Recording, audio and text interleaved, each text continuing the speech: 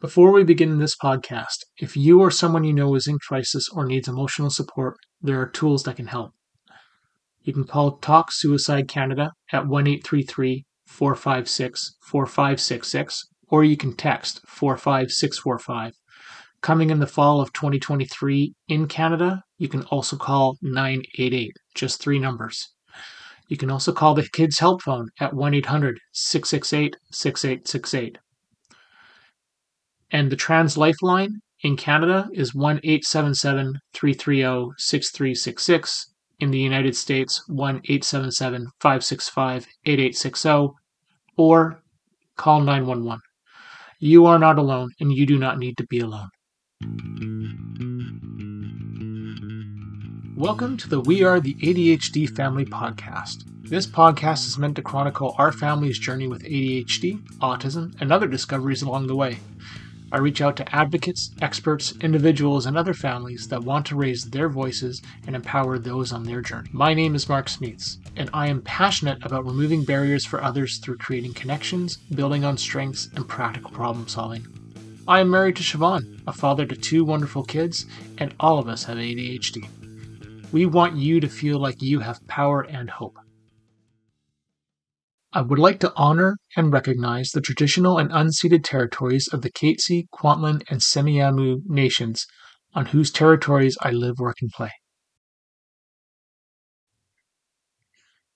Okay, I managed to get the kids out of the room. Welcome to the first episode of Random.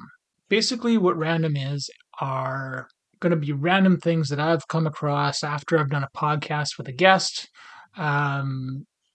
or just things I've learned, random things. And they might even be things about my process or whatnot. This was all born because after I did my first episode with Patricia Shepard, somebody had made a post about the language that we were talking about, the word accommodations, and that sparked another post. So what I thought it would be fun to do is there's 2 things I want to cover today.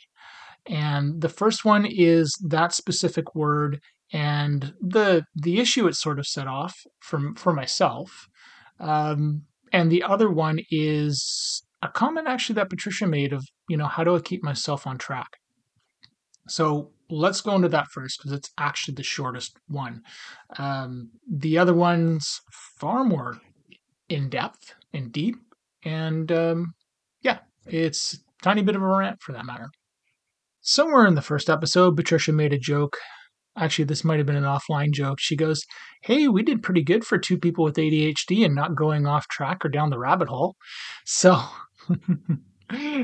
you should be laughing at this, I hope. But then I started to wonder, people are probably going to be wondering, how did we pull that off? Number 1, I was medicated. That was good. Number 2, I do have a script. And the script is something that I follow loosely because if I don't have that, I'm just going to go on and on and on. And if I don't have a way to direct the conversation, I'm just going to keep asking questions and next we're probably going to be talking about frozen pizza. So I guess the easiest answer is that there's a game plan. The one challenge I had was just feeling like I was a tiny bit out of myself so I could keep myself on track. Kind of being that, asked a question, be aware of what is going on. Yeah, just being able to guide the conversation. And I found that to be a little bit tricky. Anyways, the other realization I had as well was just the amount of questions that I came up with. I wasn't expecting it to be we talked for 3.5 hours or whatever it was. That's a long time. And that's why the podcast got split up into 4 pieces. But, you don't want to limit a conversation like this and put things on and put limitations on it. You want to be able to dig in and just go for it. So that's where the conversation took us, and it was a heck of a lot of fun. So I hope that answers that. And you know what? I'm going to be finding that balance. It's pretty exciting. Now for part 2. So, as I mentioned in the beginning, I had finished up the podcast conversation with Patricia, and somebody made a post about the word accommodation in a Facebook group, and I took issue with it because the word bugs me. And so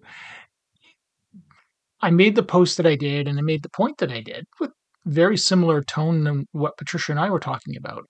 Anyways, one of my admin friends in the group posted, just sent me a message and basically said, I'll read it verbatim for you.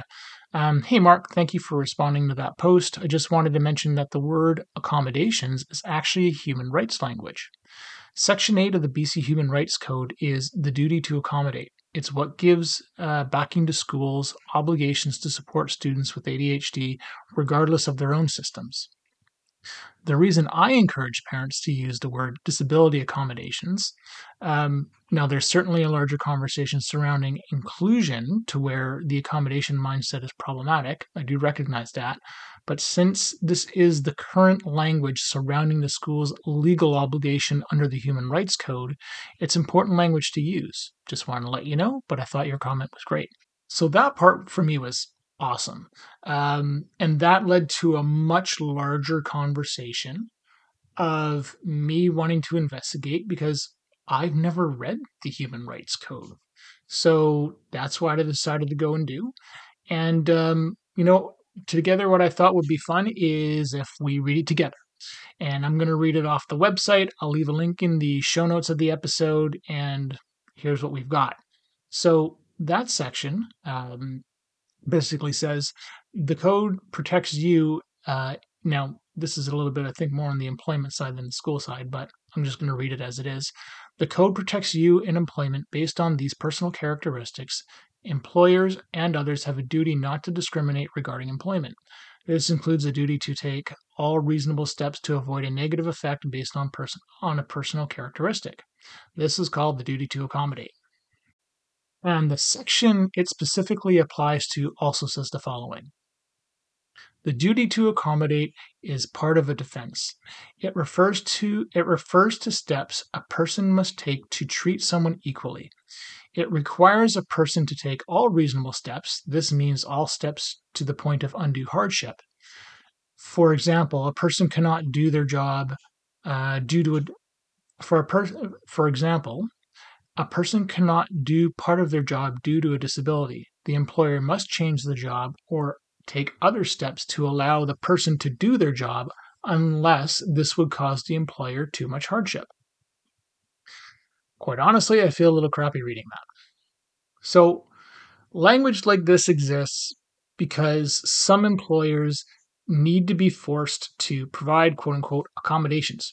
Or an employer can't figure out a way that a job can't be done in a way that may not fit inside what their expectation is.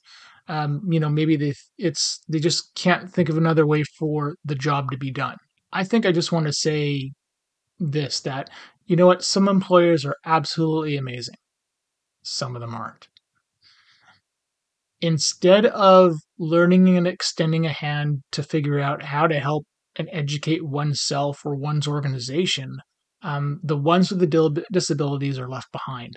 And they're the ones that are made to feel less than a certain standard. And it's like we're causing trouble. You know, I think it needs to be more call it a duty to set up the job for the person who's going to do it, not someone who isn't that way, um, who would do it, which I really guess ultimately is a form of ableism. There's no reason why language like this cannot be changed to a more neutral or empowering tone, at least not in my head. As Patricia was saying in the episode when she was talking with school staff, they need to write down accommodations, but in the conversation, she gets people to use the word tools.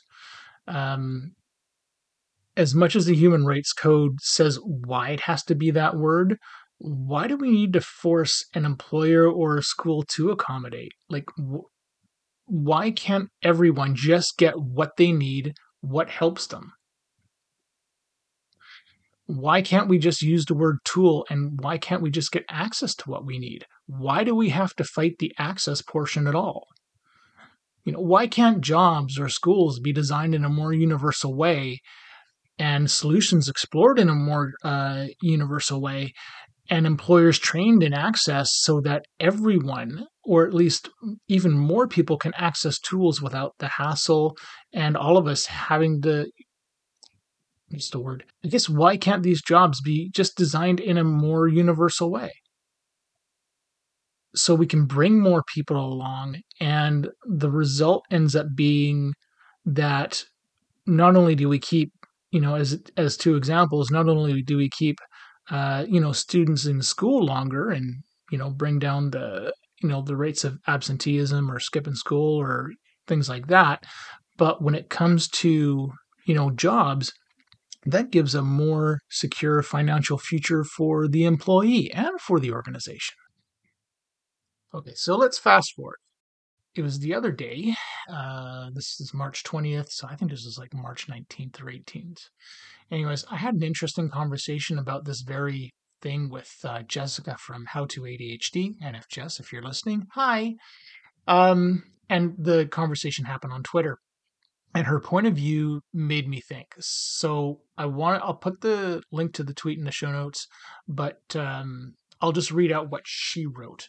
And part of me wonders if we were actually trying to say the same thing, but I'm pretty sure we were, anyways. Um, but here's what she says. And I'm taking the conversation out of context a little bit, so I encourage you to go look it up. She says, "What I am trying to do when I give talks is encourage universal design where tools are available to everyone, which cuts down the need for specific accommodations, like flexible seating where there are more seats than students. Everyone can sit where it works for them that day." As our conversation went on, she made another point. If what you're talking about is universal design where tools are available to everyone, which she fully supports, are you saying that we shouldn't also offer specific accommodations as needed to create equity in the school/workplace, like extra time on tests? There was the end of what she says, and I really like what how she put those. Um, for me, ultimately, if the person needs a tool, why are we making somebody jump through all these hoops? Um, being inclusive, I think I mentioned this in the podcast with Patricia as well, but I'm going to start to say this more regularly. Being inclusive or being an ally isn't hard. Um, all any of us are really asking for is for people to be slightly educated in other disabilities that may exist, whether it's autism, Down syndrome, ADHD, etc. Um, you know what? We're not asking you to get a PhD. We're not asking you to solve these things. Okay. Um, and to implement schools, jobs, classrooms, um, in a universal way where we're open to doing, a task in different ways that may work for somebody else. The question becomes is, if we, doing this, who benefits from all this? Well, number one, employers are going to benefit because they'll be far more productive and have an edge over the competition who doesn't do these things. Customers of the employers, their customers, because they get their product or service done faster and with a higher quality. Students are going to benefit because they're going to pass more tests. I'm sure you'd have higher attendance in class and far more inspired kids in a school. And more importantly, they get to realize their goals. Those goals could be the cure for cancer, right? So why do we have to put barriers in people's ways when the world is trying to help? And and I guess my final point is that there's zero reason why we can't push organizations, like the BC Human Rights Group, to change the language and update it so it is far more inclusive. My last thought, to be quite blunt, be cool. Extend a hand. Just help everyone exceed. That's it. So there is the first episode of Random. Um, I did script out a couple of these things of points I wanted to make. That went pretty good. At least I think. I hope. But it was it's pretty cool to be able to dig into this stuff and to start to help people and to start a conversation. So if there's something that you catch me saying or what have you, feel free to reach out and make a point of educating me and showing me. And likewise, if you have questions and maybe you think I could have brought up a different point, go for it. So um, yeah, there you go. The other random thing I'm going to put into the podcast as well are little funny taglines at the end of things. And this is actually my cousin-in-law's idea, and I thought it'd just be hilarious to put a little blurb or a little joke at the end of the podcast. So um, even though you think the podcast's over, wait about 5 seconds and have a listen. So wherever you are in this world, have yourself a fantastic day. Be safe, keep being an ally, keep fighting for accessibility for all of us, and you are awesome. Thank you for listening to the We Are the ADHD Family podcast. If you want to be a guest on the podcast or know someone who would make a great guest, my contact information is in the show notes. This podcast is open to everyone. You don't need to be an expert, just passionate and want to see change. The opinions expressed by the hosts and guests are not associated with any employer or organization unless otherwise stated. We are the ADHD family. If you like what you hear on this podcast, please give the show a rating so it makes it easier for people to find us.